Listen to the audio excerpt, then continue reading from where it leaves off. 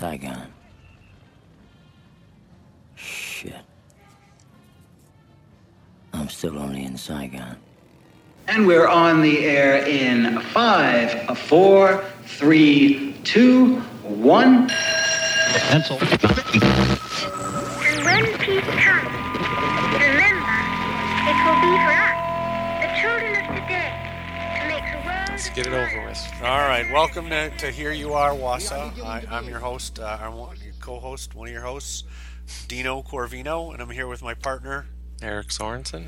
And so it's the 4th of July weekend, and we thought we'd get this podcast done now, before you and I both sort of go and have a life, because you're hitting the woods and I'm hitting the dog park, right?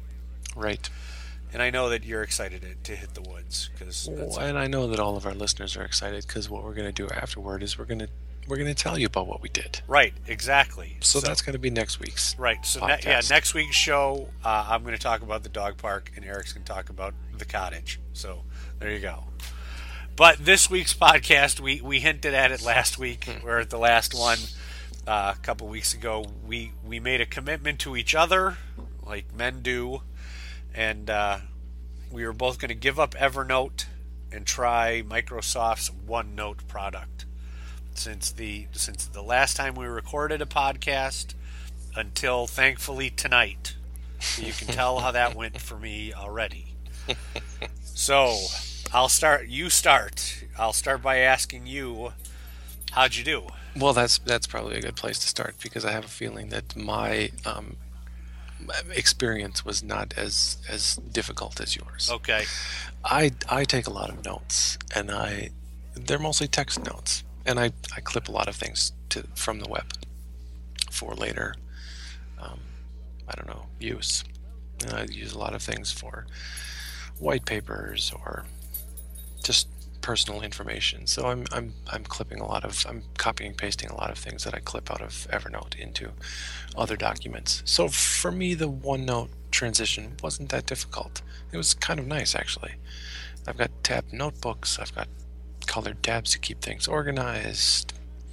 There's a type anywhere layout, which is, that's kind of nice, being that I have a design background, and layout is key to just about everything. So it wasn't that bad. I kind of enjoyed OneNote. Really? Once in a while. Are you going to stick with it? No. Okay. I might. I'm gonna throw it in the mix. Okay. It's not gonna take the place of Evernote, but I'm gonna throw it in the mix and try to make it more of my everyday. Yeah. And we use it at work, so it's easier to embrace something when you use it every day. Right. See, I think that's really important. An important distinction, because you have a chance, like now you're using Trello at work as well. Right. And we very very easily use, very simply use Trello for this podcast. Right. But I have a feeling we're not doing it right, or we're not using the capability. We're not even scratching the surface. Yeah. See, there we go. See, now it makes me feel bad, because I'd like to at least scratch the surface. But I work for a company that has over 500 people, so right. They're not all on the Trello boards. Right, but I mean, now, this podcast, we have a staff of, probably 2. So, I was going to say, we have a staff of hundreds. Right. The thing is, it's one of those, it's like everything else. You and I really wanted to, I really wanted to come up with a way to use Slack. Because they made a cool video, and I'm like, let's try that. And it could never, okay, it's 2 people. It's Eric and I. If it was 3, even if it was 3 people, that would work. I could see the 100% more functionality, but with 2 people, it doesn't we could essentially just call each other, on the phone. That, at a certain point, we weren't exchanging that many emails. If we had a whole lot of people, I can see how that would work. But so tell me some of the good things that you enjoyed about OneNote. I like the simplicity of note taking, and the familiarity with Word, Right. and even Excel. You start typing something, you hit tab, bam, table. And I use Excel more than I use any other program right now. So Okay. to have the ease of a table like that was great for me. I started using OneNote more often for this podcast. And then it turned out that I was using it for tracking of tracks, songs in Google Play that I was listening to, Okay. Spotify, and I was using it to track those, and it was kind of nice for those features. And I like the formatting. Being a designer, I want to format things. I've got a background, as I've talked about before, as in graphic design. So, Right. I want to see bold things. I want to underline stuff. I want things in a certain layout. It's kind of nice. It has more of what I liked about it was it has a more real on paper note-taking feel. Okay. So I start typing something over on the left-hand side of the page, and then I want to make a little notation, a little arrow to that, or a little something, a little box that adds to what I just wrote. Sure. I can do that very easily in Evernote. OneNote. See how ingrained Evernote is. I keep Right. referring to it. I can do that very easily in OneNote by just clicking next to that paragraph of information and start typing a new note. I can add a style to it. I can, it just seems a lot easier for those types of things than Evernote is. Yeah. So how did you start? Did you have an Outlook account or an Office 365 account? I think so. These things come out and we set up accounts for Right. everything, and then we never use them. So I might have had one before, but no, I set up a new one for this podcast. Yeah. See, I have my email at outlook.com. When the Outlook email addresses came out, I'm like, okay, well, at least it's not Hotmail. It's just, kind of put our flag down where we want our email address to be and stuff. And so I started using it, and that was sort of my reintroduction to, or my introduction to Microsoft as a cloud-based provider. It as a competition to my Google Life, if you will.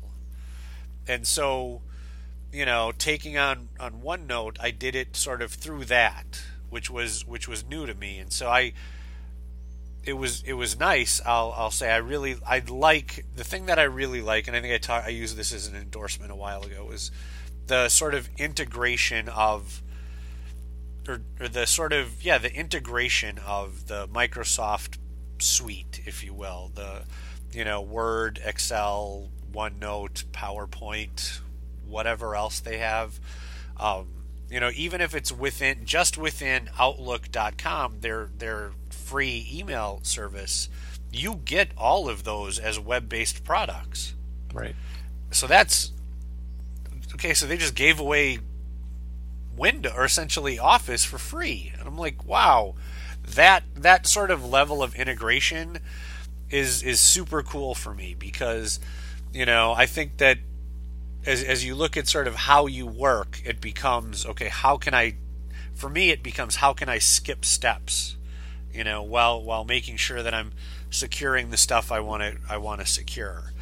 And so I'm really impressed with Microsoft, but it's at the same way I'm really impressed with Google. So the thing the shocking thing is how unimpressed I am with Apple in that regard. Right. They simply, to my knowledge, just don't have a competitor. They're not even competing in that. Because so there's Pages and Numbers and Keynote and all of that stuff, and I think all of us, we use it as sort of, okay, just as a fetishistic property. Oh, I'm going to try writing in Pages. And then it's like, okay, well, nobody else in the world is doing this. Right.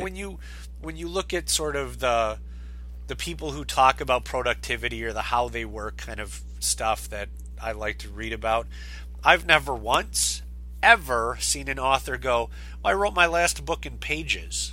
Well, the problem with that, though, is that Google, for instance, also they don't work the greatest with Microsoft and vice versa. However, they both acknowledge that the other exists. Yeah. Where Apple, lives in this bubble. Right. And they don't work with the other ones. You can't take something that you did in Google or Microsoft, for instance, is a better example. You can't take something you did in Microsoft and import it easily into something that Apple did. Right. You can import it easily into something that Google did. They might not like each other as competitors, and they might be fierce competitors, but at least they accept the fact that the rest of the world uses these suites. Right. That's why, and Apple seems to have just sort of thrown in the towel on that. Yeah. And and it's one of those things where you just go, like, even Outlook on my phone. I use Outlook as my email client on my phone. Right. And a buddy of mine has Word on his telephone, and he uses it as a writing platform. And I'm like, and you look at it and you're like, okay, first of all, that's ridiculous that you're writing an art. You literally wrote a whole article with your thumbs, but that's fine. That's his process. I think that's crazy, but he did it, and so. But they're on all the platforms. Microsoft is willing to go on Android and iOS and on their own, mobile platform, and Apple doesn't seem to. I suppose Pages exists on my iPhone. I did download it, but I've never once opened it. Right, but does it exist on your Windows 8 machine that you use at work? No, it doesn't. And it never will. Right, exactly. So unless you sort of have... I was just watching the horrible remake movie of Miami Vice, and the guy talked about vertical integration. And so if you don't have that vertical integration, then all of a sudden you can't, your workflow isn't seamless. You're not really able to sort of work anywhere, which is the aspirational thing of Wi-Fi and computers. That's what's been great about Evernote and OneNote is that they are integrated. Right. So tell me a little bit about, kind of the specifics of how you sort of structure stuff in OneNote. Like, so let's say you a project, if you will. Does the project have its own notebook? Yeah, I haven't used it to that depth. Right. But people at work have, and I haven't gotten into that deep into the job yet. But yes, there's multiple pages within a particular notebook. Right. There's pages within, or notebooks within pages. I haven't really figured that all out yet. So I haven't used it that deeply. So then in Evernote, how do you sort of break out notebooks versus notes? It's more of a dumping ground for Evernote for me. Okay. How do you? So it's mostly web clippings, right? And some note taking from those web clippings, but for the most part, I use Evernote and always have, despite this podcast. I've always used Evernote as sort of a dumping ground, right? And then I go back in and filter out what I need when I need it, right? So how do you know when you want to go back in and find article X? Do you know, how do you search? Well, that's one thing that where Evernote wins over OneNote is that Evernote's use of tagging is much better, much more refined. For instance, OneNote, if you want to tag something, it tags that entire line, where Evernote tags the work. So if you have something in that document, that notebook, it's a lot easier to find than something so broad. Right. Yes. So for me, the way I work in Evernote, so it's a lot of, so I have prior to this period of unemployment, I sort of divided up my work into specific projects. I'm on the board of a healthcare agency, and so there was the healthcare agency notebook, and then within that there was the notes for, my board meeting notes, my I'm presenting something at the board meeting. There's my presentation notes. There's sort of pre-meeting notes and post-meeting notes, and there's all sorts of, like you, note-taking activities. But I tag things based on relationships. So if you were to go into my Evernote now and to pull up things that are for this podcast, they would be tagged with your name, not with the project, because so physical, personal relationships. Right, exactly. Okay. That's how my brain works easiest.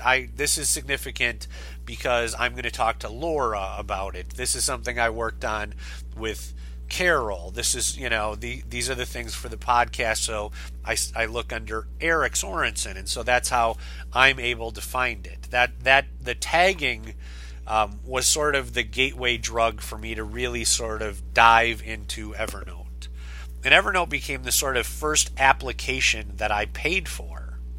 I went, okay, I can see the benefit of the offline working and things like that, so I'm gonna pay for this. And so it became Evernote, really, for lack of a better phrase, is my productivity suite, because I'm able to do everything I want within it. And so that was the glaring thing that I wasn't able to do in OneNote. Right. I just simply wasn't able to figure out literally how to tag anything. And so I was like, okay, this is that, and I figured out some notebooks, and I figured out, I made some projects that I was working on, that I'm still working on this summer, and I started working in there, but I just couldn't, I couldn't come up with, I couldn't tag, I still don't know how to tag anything. And so, that piece was important, but the thing that Evernote does better is it is far easier to look at than Evernote is. Yeah. Or OneNote does better than Evernote, is that it's the appearance. It looks, like you were saying, it looks like a notebook. You can sort of get to the point where, okay, this looks like a Trapper Keeper. There are tabs, and that's, this looks like loose leaf paper, and da-da-da-da-da. And I'm like, okay, I got it. This all makes sense to me. Well, Microsoft has never had the user experience top of mind. Right. But don't you think that, I think that they're getting closer. They're getting better. I think better. that. But the thing about it is Evernote was was built from the ground up for mobile, and web-based. It's always been that, and that's why they understand that better. Right. Because that's where they began. Right. And it's funny with Evernote. I often think to myself, okay, stop developing. Just stop. Because they put out a line of scanners, and they put out a line of backpacks, and then they brand a water bottle, and I'm like, just stop. But then, but they also sold out of that water bottle. That's a little bitter point for me, that you couldn't get that bottle for a while. Is what's nice, given my addiction to water bottles, I was oddly never tempted by the Evernote water bottle. Which is strange, given how much I love water bottles and Evernote. So, it really is sort of. You're right. It really is sort of from the ground up. They developed this thing, and so. But we've talked about this before offline. Is we've talked about why Evernote has these products, and one of the things that we talked about was their Post-it notes, for instance. Sure. They have multicolored Post-it notes, and why in the hell would Evernote need to do Post-it notes? Right. Since 3M has nailed it for decades. But Evernote's Post-it notes are tagged to the Evernote application. Yep. So you write something on this Post-it note, you scan it with your phone, Evernote recognizes that color. Yep. And it takes that handwritten text and turns it into a notebook within Evernote. Yeah. That's a whole level of thinking that OneNote and Microsoft have not even begun to broach. Right. Even the great team at Apple just sort of hasn't gone, yeah, okay, let's do that. How do we take the real world and bring it in virtually, digitally. Right. Now, how do we meld the two? They haven't really done that yet. Yeah, Nobody's done that yet. Evernote's done a good job of it, but I don't think the others have. I mean, it's funny because, as I grow older, I want to have less devices, if you will. Like, I think I've got my computing life figured out. And the thing that I'm most interested in buying now is a scanner because of Evernote. So, the ability to scan, say for instance, receipts into Evernote is something that, I started doing in 2014, like the second half. And so when I did my taxes, I was able to just electronically send him half, my account guy, half of them electronically and a shoebox full of the other half. But in 2015, I can see how, I'd like to, at the end of a week, scan my receipts, quickly into Evernote and then have them. I think that's, or I use it as a record for bill paying. So if I buy something online or I pay a bill online, I forward the email to Evernote, and I use, the titling conventions, the naming conventions that we use in the podcast. I apply those in Evernote or across the board, and that helps me search dates. And so all of that, is sort of the way Evernote over time became integrated into both my life as just a person and my working life. So Evernote's scannable app, does that not work for you? It does work for me. Okay. But the thing why would you want to buy a hard? Because the thing I want to go. I want it to go faster. Like, just the scannable app is not very fast. Sure. Like if I go, the scanner that I really want is, so if you go to Target tonight, there's at the photograph kiosk, you can put a stack of pictures, paper pictures, in there, and it will read them all, scan them in one at a time, very, very quickly, and hand you a CDR full of your pictures digitally scanned. And I really want that scanner for receipts and stuff. And so I'm like, okay, like I got a new printer for the house, and it has a scanner, and so I configured it kind of to scan for Evernote, but it's one of those things where it's like, it's not very fast, it doesn't do very well, but I really, the scanning of receipts and documents is something that I think Evernote does really well. And it's also my understanding that I didn't try to do that with the Microsoft product, because Microsoft has a product that does that as well. So, and what's it called? I don't know. Yeah, I forget. Yeah, I just I know it's out there. I read about it sort of in the Evernote versus OneNote articles that we read and things like that, and I just never gave it a shot. So, I feel bad, but not too bad. I think that Microsoft is putting together a suite of applications that is going to rival Google Drive. I mean, I'm sort of one argument with myself away from paying for Office 365.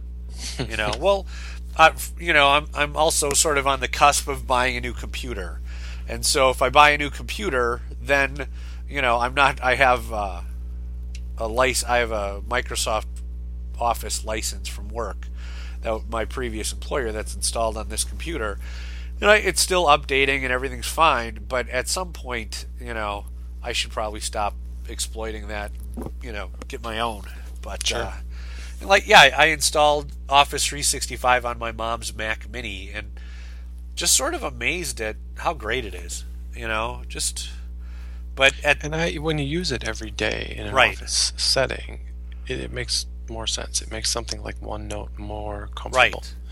Because you understand how to use everything in and out. If you're new to Evernote, this might work better for you because you understand the standard Office ribbon, yep, the features, the commands. Yeah, I mean it. To bring it back to sort of the beginning of Twitter, I remember the exact moment where I went, okay, now I understand Twitter.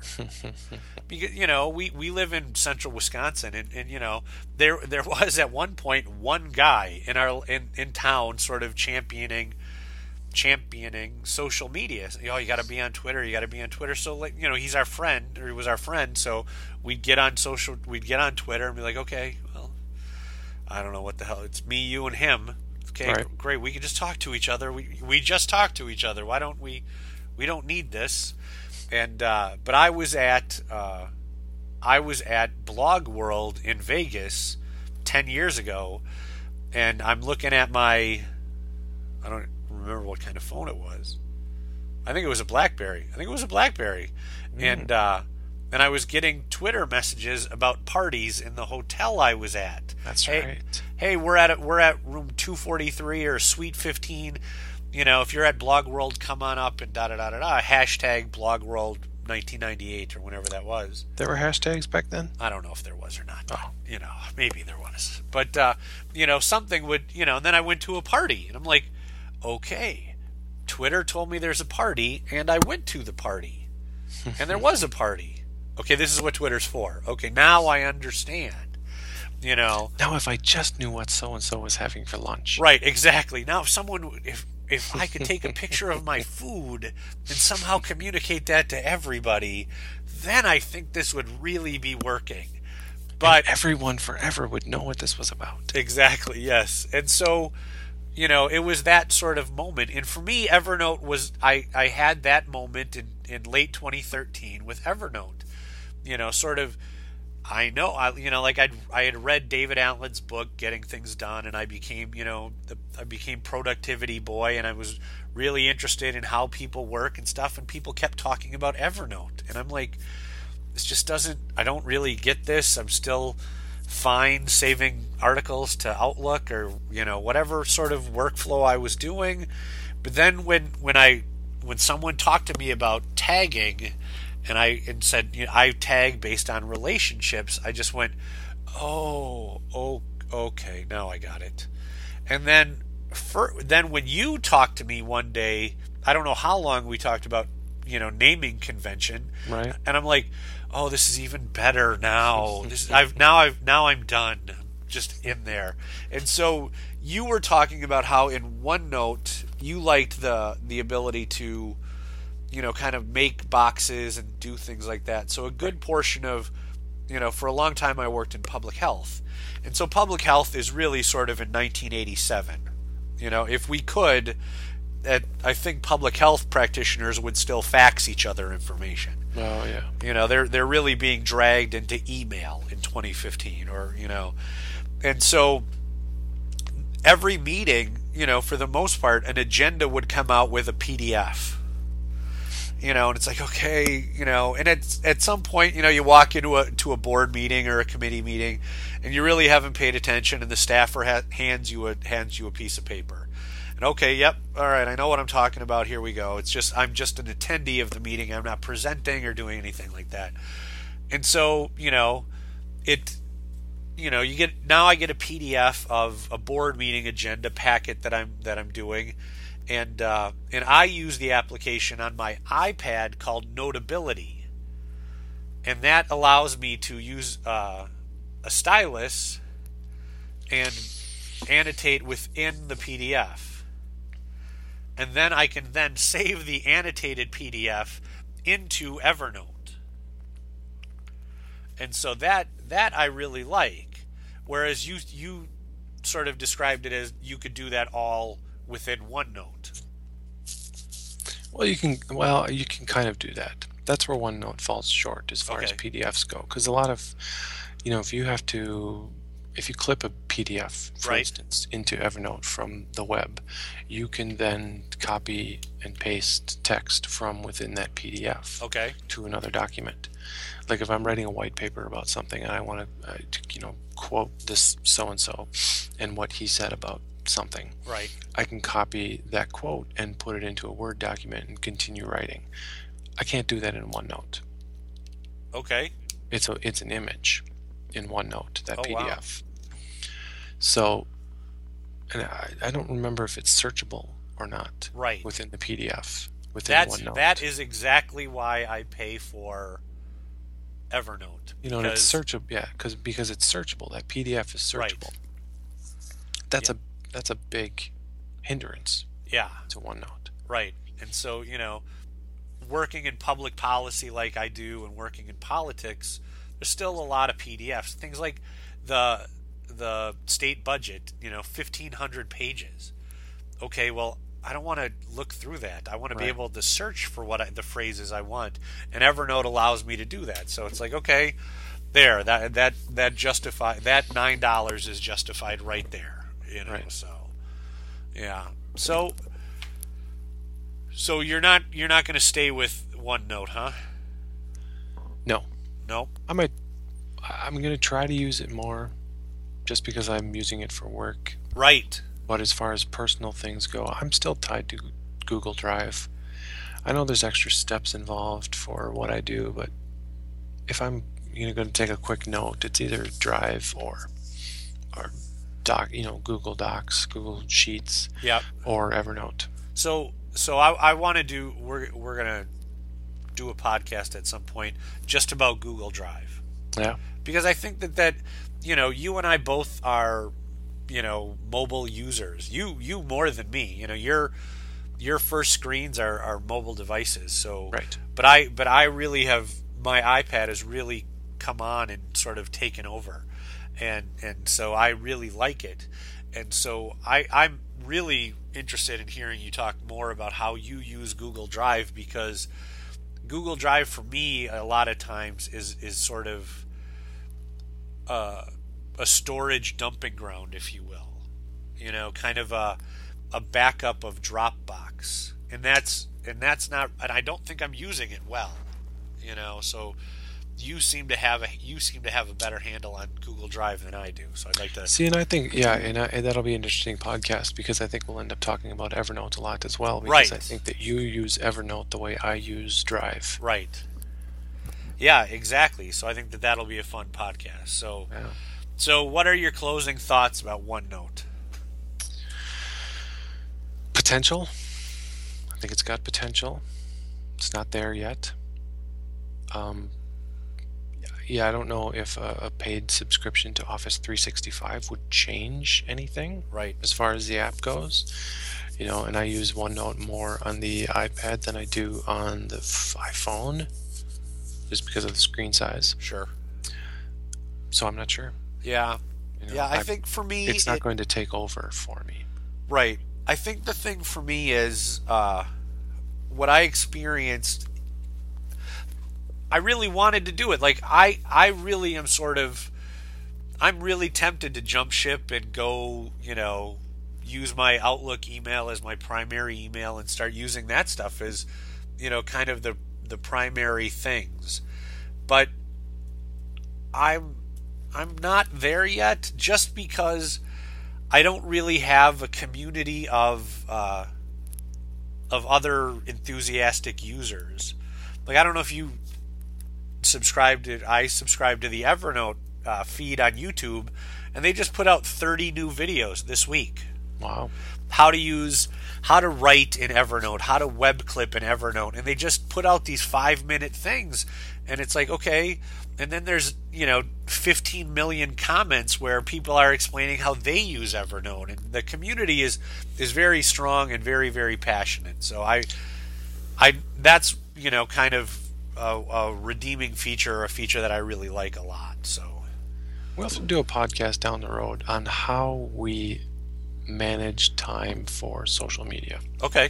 Because one thing that I've always, you and I being friends and you being more ingrained in social media than right. I am, have been jealous of, I guess, is you finding the time to do all of the things that you do within those realms. Sure. I would love to sit and watch all of these videos on YouTube, but I never seem to have the time. Right. Yeah. I never seem to make the time. I don't know which it is, but we'll have to talk about that someday. Yeah. Well, you have a different set of parameters for me, but at the same time, yeah, we can talk about that. So that'll be fun.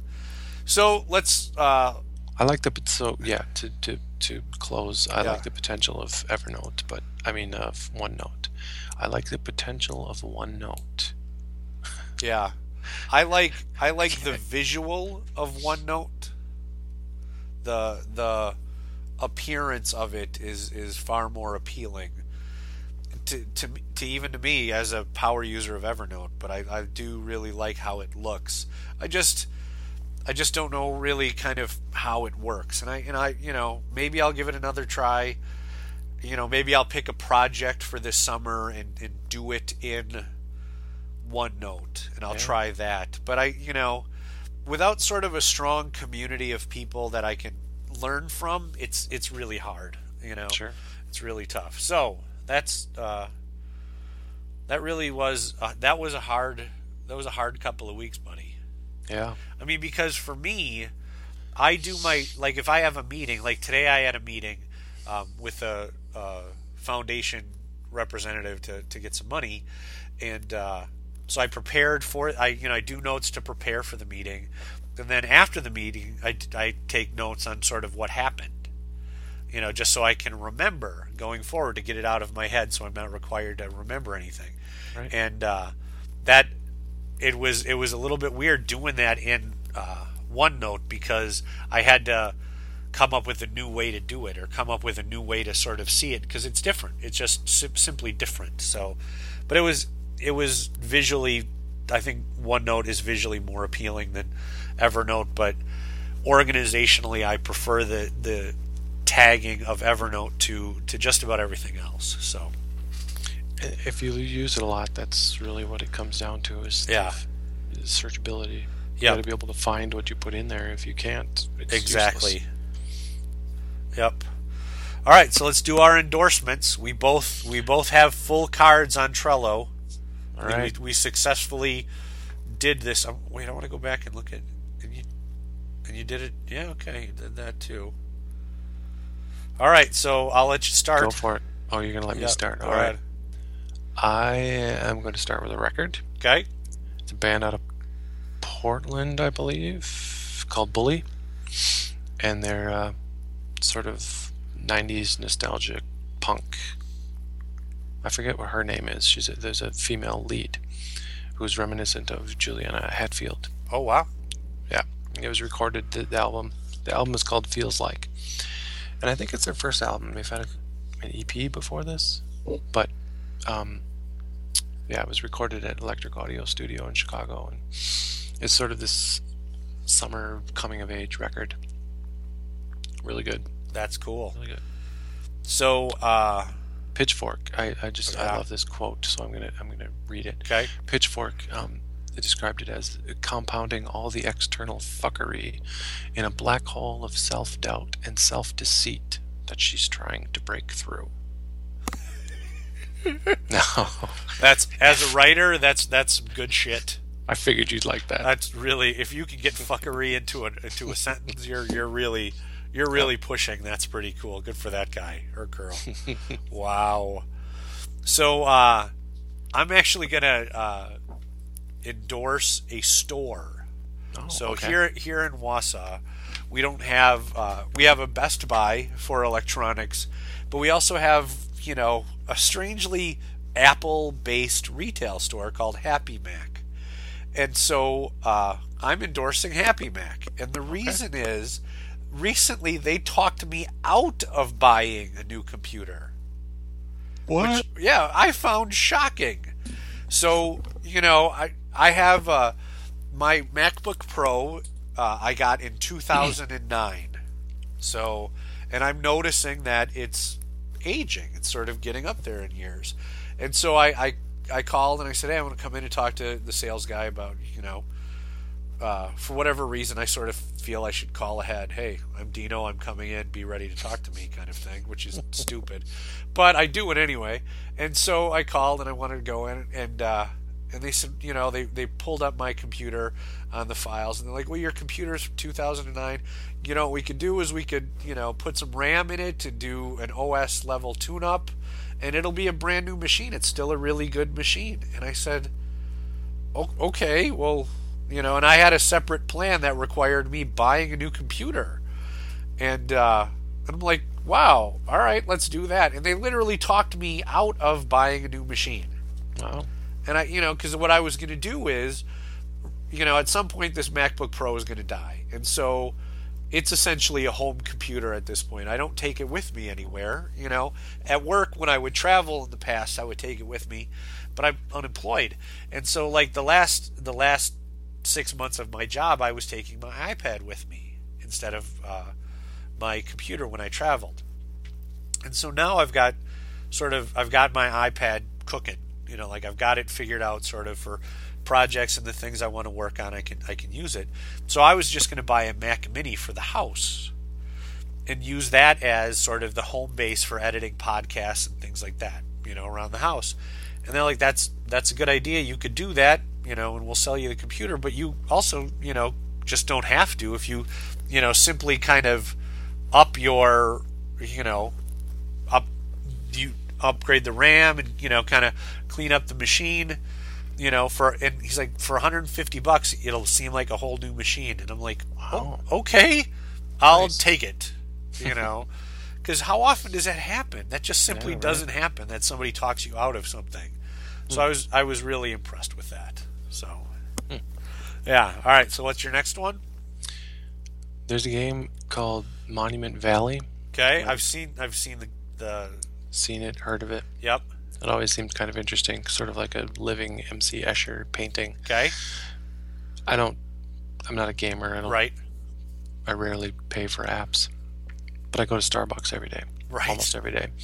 And Starbucks gives away these free apps, free music, that sort of thing through iTunes. Right. They get a little card, little code, a couple weeks ago they had Monument Valley, so I was all excited. I picked it up, took it home, started playing it with my 5-year-old, and we ended up beating it. Whoa. She more than me. Right. The 5-year-old is showing me how to play the game, and neither of us had played it before. It was kind of funny. So I was kind of proud because I don't play games. I rarely ever play a game. There was a game I played in the 80s. There was a Game Boy game I got hooked on in the 90s, and that was pretty much it. What Game Boy game? It was called Solomon's Key. Okay.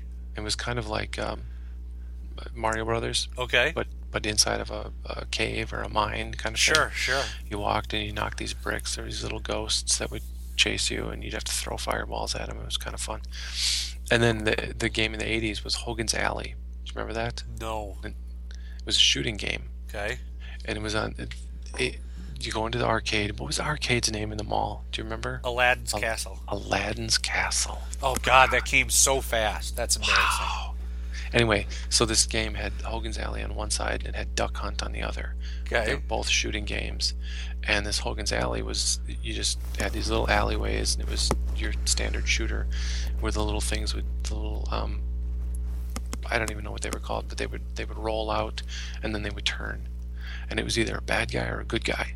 And you had to figure out real quick what to shoot. Okay. Well, yeah. So I was fairly good at that, and I ended up beating that one. But since then, I haven't really played games, and I have really no interest in it. But this Monument Valley is very interesting. So it's all these optical illusions and things twist and turn, and there's this little princess that runs around and has to go through all these doors, and there's crows that yak at her, and it's hilarious. And Olivia and I got hooked on it, and in a couple days we played the whole thing out. Wow. Yeah, it was fun. That's cool. Yeah, I have what do I have? I have a Nintendo DS that I haven't picked up in months. Maybe a year, I don't even know. I should find that Game Boy. She'd probably be all into that. I think I have Pac-Man and that Solomon's Key and a couple of other things, but yeah, I mean, it was the black and white. It wasn't even color. It was right. Black and white. My mom still has her black and white Game Boy, and she still plays Tetris. yeah. Well, yeah, I have Tetris too. Yeah, no, never been interested. What I get a kick out of with that stuff is, like I got my mom a Kindle Fire and I got her an iPhone, and they're just, all she does is download video games. Like I remember when I had, in 6th grade, I saved up for a year to buy an Atari 2600. My dad is like, those video games are going to turn your head to mush. Those games are making you stupid. And now his wife is just, she's just addicted. It's hilarious. It's funny. So Yeah, like she's up north and she's like, oh, we have to get Wi-Fi at the house up north so I can keep playing this casino game. And I'm like, oh my God, okay, sure, I don't mind Wi-Fi at the house, but doing it for the wrong reasons there, Mom. But I'll take it. So yeah, they're addicting because then like these iPad games, I think there's only certain levels. So this one there's only 2 levels, and then there was some special level. Right. So after you're done with it, you gotta sit and wait for them to update the app to get more levels. So it is. I My understand niece that plays Kindle games. She's probably downloaded 300 games on my mom's Kindle. And they're all, like Barbie games or surgery games, or just sort of frozen games, just little kid games. Right. And what she gets most frustrated by is, but she's also aware that Uncle Dino has to pay for certain parts of the game. Right. And Uncle Dino, can we buy this part of the game? No, Sophie, we can't. Because otherwise it'd be everything. Like before I knew there was a setting that you had to turn on on the Kindle, she bought $78 worth of Angry Birds games. Yeah. And I'm like, nice. Okay, we don't need the Italian version of this super pack, and to their benefit, whoever the Angry Birds people are, I emailed them and they immediately refunded the money and took the stuff off the Kindle. But I'm like, okay, yeah, there's got to be a setting to prevent 4-year-olds from buying stuff on this. So it's kind of I don't know how I feel about it, but it's kind of interesting to watch her bargain for using the money that she's saved in her piggy bank to buy the extensions to the games. Yep. It's like, okay, well, I know I want that dog that I showed you on TV the other day, right? But what if I didn't get that dog and I used the money for this game? Right. Yeah, right. Okay. Yeah. It's time to take it away from you. Right. See, that's the thing. We have a family. Now we're both getting parenty here. We have a thing in our family where we take those devices away in the summertime. Like we all made a pact because Sophie knows how to use all of our phones. Right. So she, Mario has certain games, Heather's got certain games on their phones, but in the summertime, come May 1st, we all delete all that stuff off of our phones. Mm-hmm. And then we she only can have the Kindle for a certain time. She has a Google tablet, or a Nubby, I think it's called, Navi, whatever. Right. An Android tablet I bought her. We take all that stuff away in the summertime because, go outside, and so right. but yeah, I mean, I can see how she just would get addicted. I can, hey, we can both. I can't tell you how long I sat and played Two Dots, or really? Yeah, or God knows what. You just sort of sit there and go, I'm going to take the time to play this thing, and all of a sudden 3 days have passed. And if you're unemployed, it's like, okay, this is really easy, right? Just to sort of let a week go by. So I it just changes when you get older. Right. Now we're addicted to things like Evernote. Right. But now, like for me now, the game that I play the most often is chess, because I'm able to play it against a friend of my former boss, actually. He's a chess guy, and so we play. It's on his phone and it's on my phone, and we play against each other, and that's kind of nice, because he lives somewhere else. So, but yeah, it really is something. So, my next endorsement. Let's see. I'm going to try to match yours. Yours was a record, so I'm going to endorse a movie that hasn't come out yet and that I haven't seen. Oh, interesting. So there's the genre, the coming of age story, right? That's a pretty common thing, especially for those of us who sort of had we view our childhood as angsty time and stuff. Like we're the outcast kids, and so coming of age movies are great. Dead Poet Society, whatever the other ones are. There's finally one that is now literally set in the time when I was coming of age. Oh, wow. So it's this it's the kid, I think his name is Asa Butterfield. He was the kid who was in Ender's Game. Right. He's coming of age in 1982, 1982-83, and he moves to New York to be with his bohemian father, played by Ethan Hawke. And the kid is really into punk rock. and he's being exposed to punk rock in New York City for the first time. And in the preview, he's got hair like the Misfits, and he's wearing a Black Flag T-shirt. And I'm like, you're sold. I'm That's like, all it took, that's really. it. That's probably the greatest movie ever made. I know this is going to be good. I'm pre-ordering it before it even gets to the movie theaters. Funny. But yes. So it's he falls in love and he forms a band, and it's hilarious. I saw it on the Apple trailers preview page, and I'm like, that's it, greatest thing ever. I was completely sold immediately. Like, it was just because all the other sort of coming of age movies sort of miss my coming of age era, by just a little bit. Like, there's that movie coming out, Dope, that's about the same period of time, the same chronological years. Right. But I don't feel quite as connected to that one for some reason. Probably because you're white. Because I'm a white kid.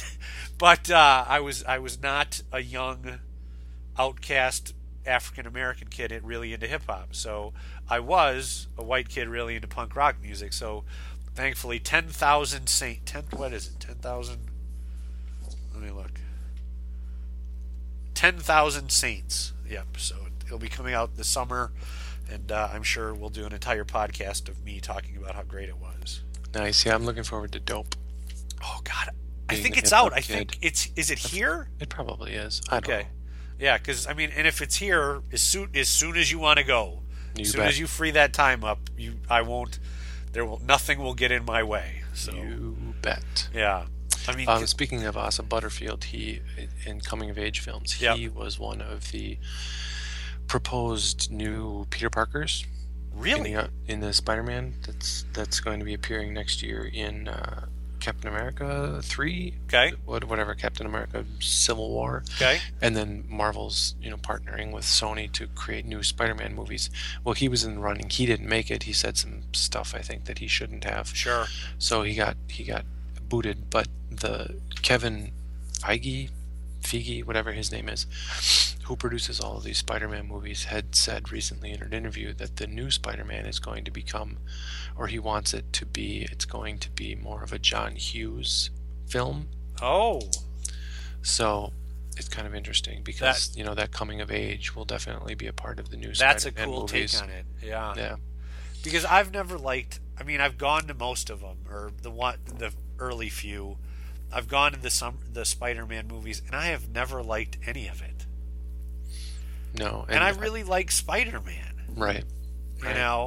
But like- part of it was that angst. It was that coming of age. Right. It was that sort of figuring things out as a teenager. Right, at one point Randy Macho Man Savage is in there, or there's, the Tobey Maguire essentially staying alive dance scene, and Yeah, that was a bad movie, but right, yeah, Yeah. like, okay, well, Lloyd from Wings or whatever the guy's name is, plays the Sandman, and it all just was so.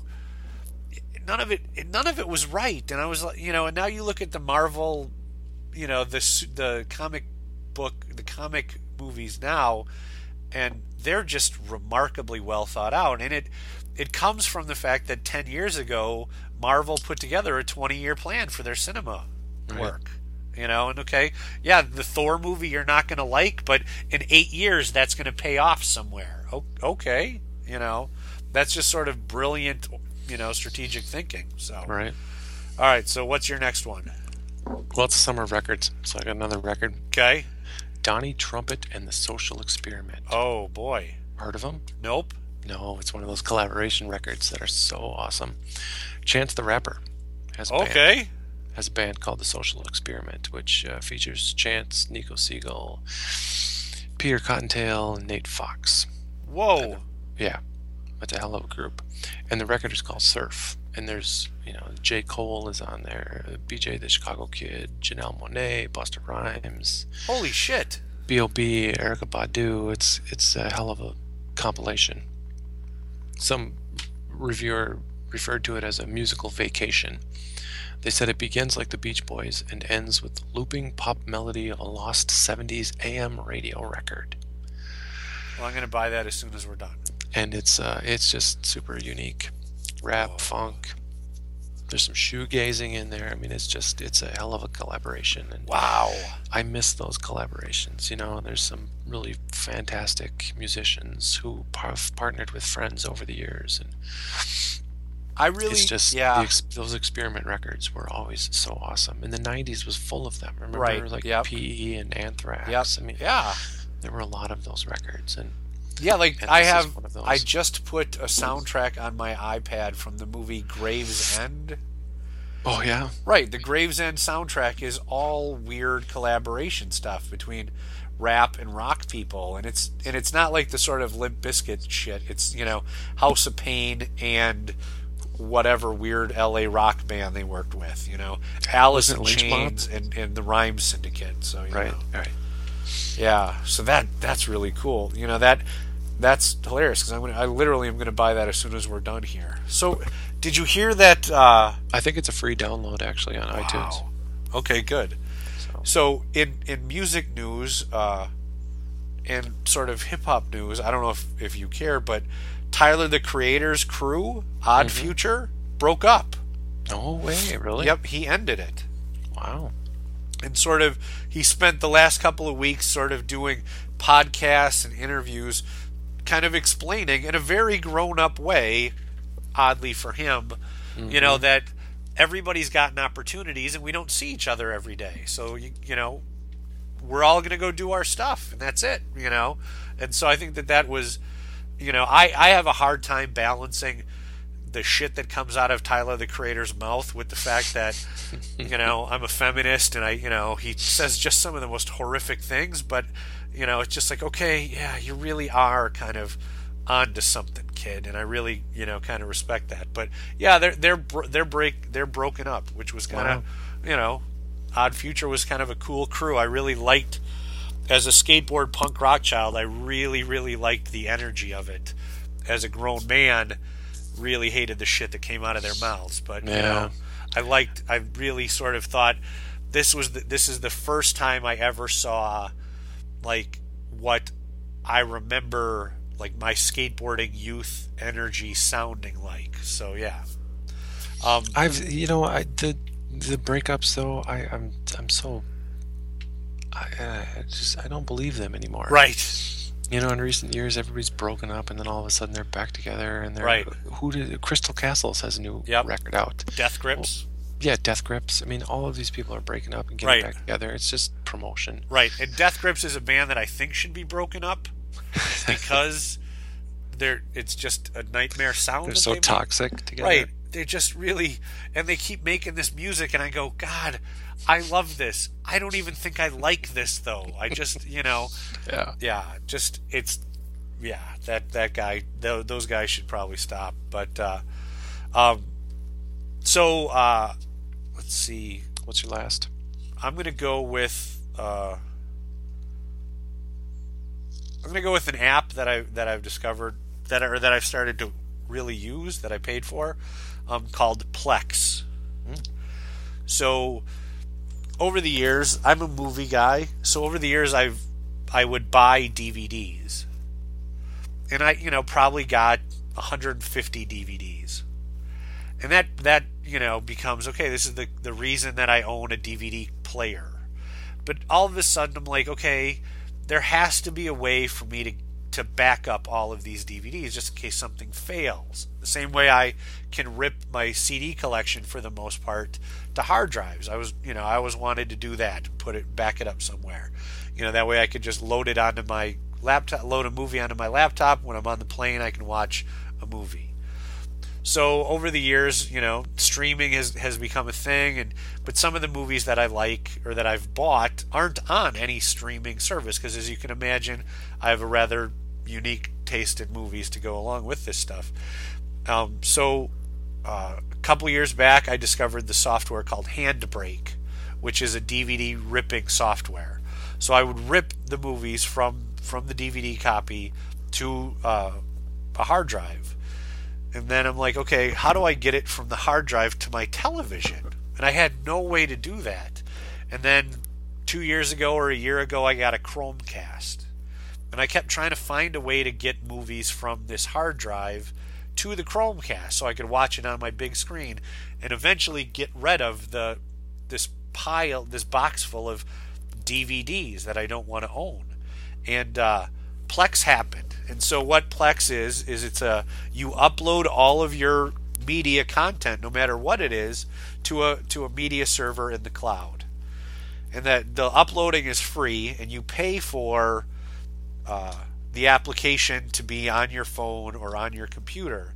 So I leave the hard drive plugged into my computer, and turn the media manager on, and it loads that's the host.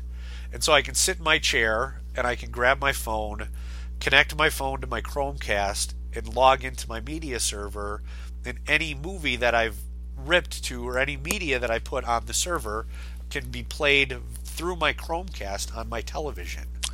Nice. And so I'm like, okay, that's it. I've got it figured out now. And so that was really cool. Then my buddy Newman recently found me copies of the TV show that I love called Rubicon online, because Rubicon it was a AMC show that existed for one season, and then it's not on Amazon Prime or Netflix, and you can't even buy it on DVD. But he managed to find it somewhere on the internet because that's his thing.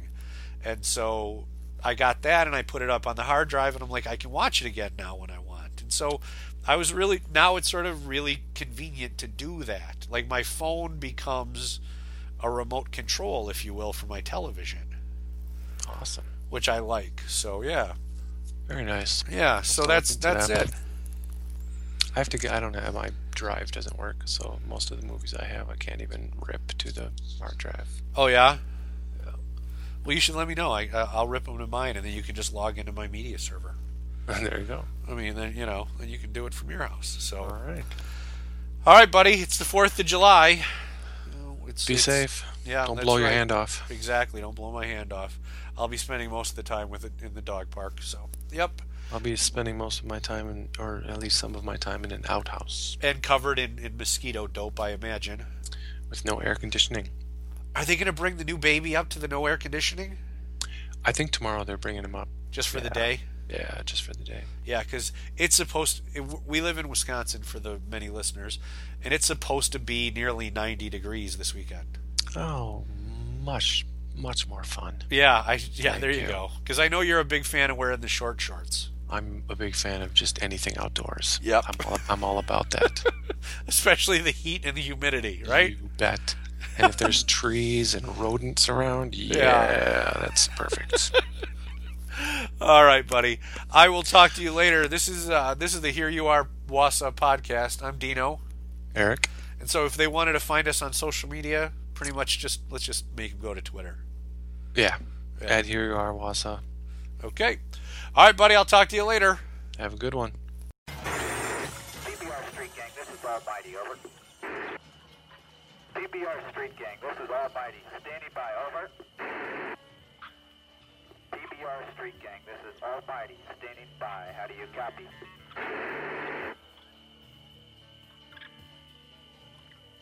They were gonna make me a major for this. And I wasn't even in their fucking army anymore. Everybody wanted me to do it. Him most of all. I felt like he was up there, waiting for me to take the pain away. He just wanted to go out like a soldier, standing up. Not like some poor, wasted, rag-assed renegade. Even the jungle wanted him dead. And that's who he really took his orders from anyway. I want you and your boys to cease and desist from violating the American airwaves, or I won't be responsible for the consequences. Further communications may not be possible. It's this guy. He's got a pirate radio station.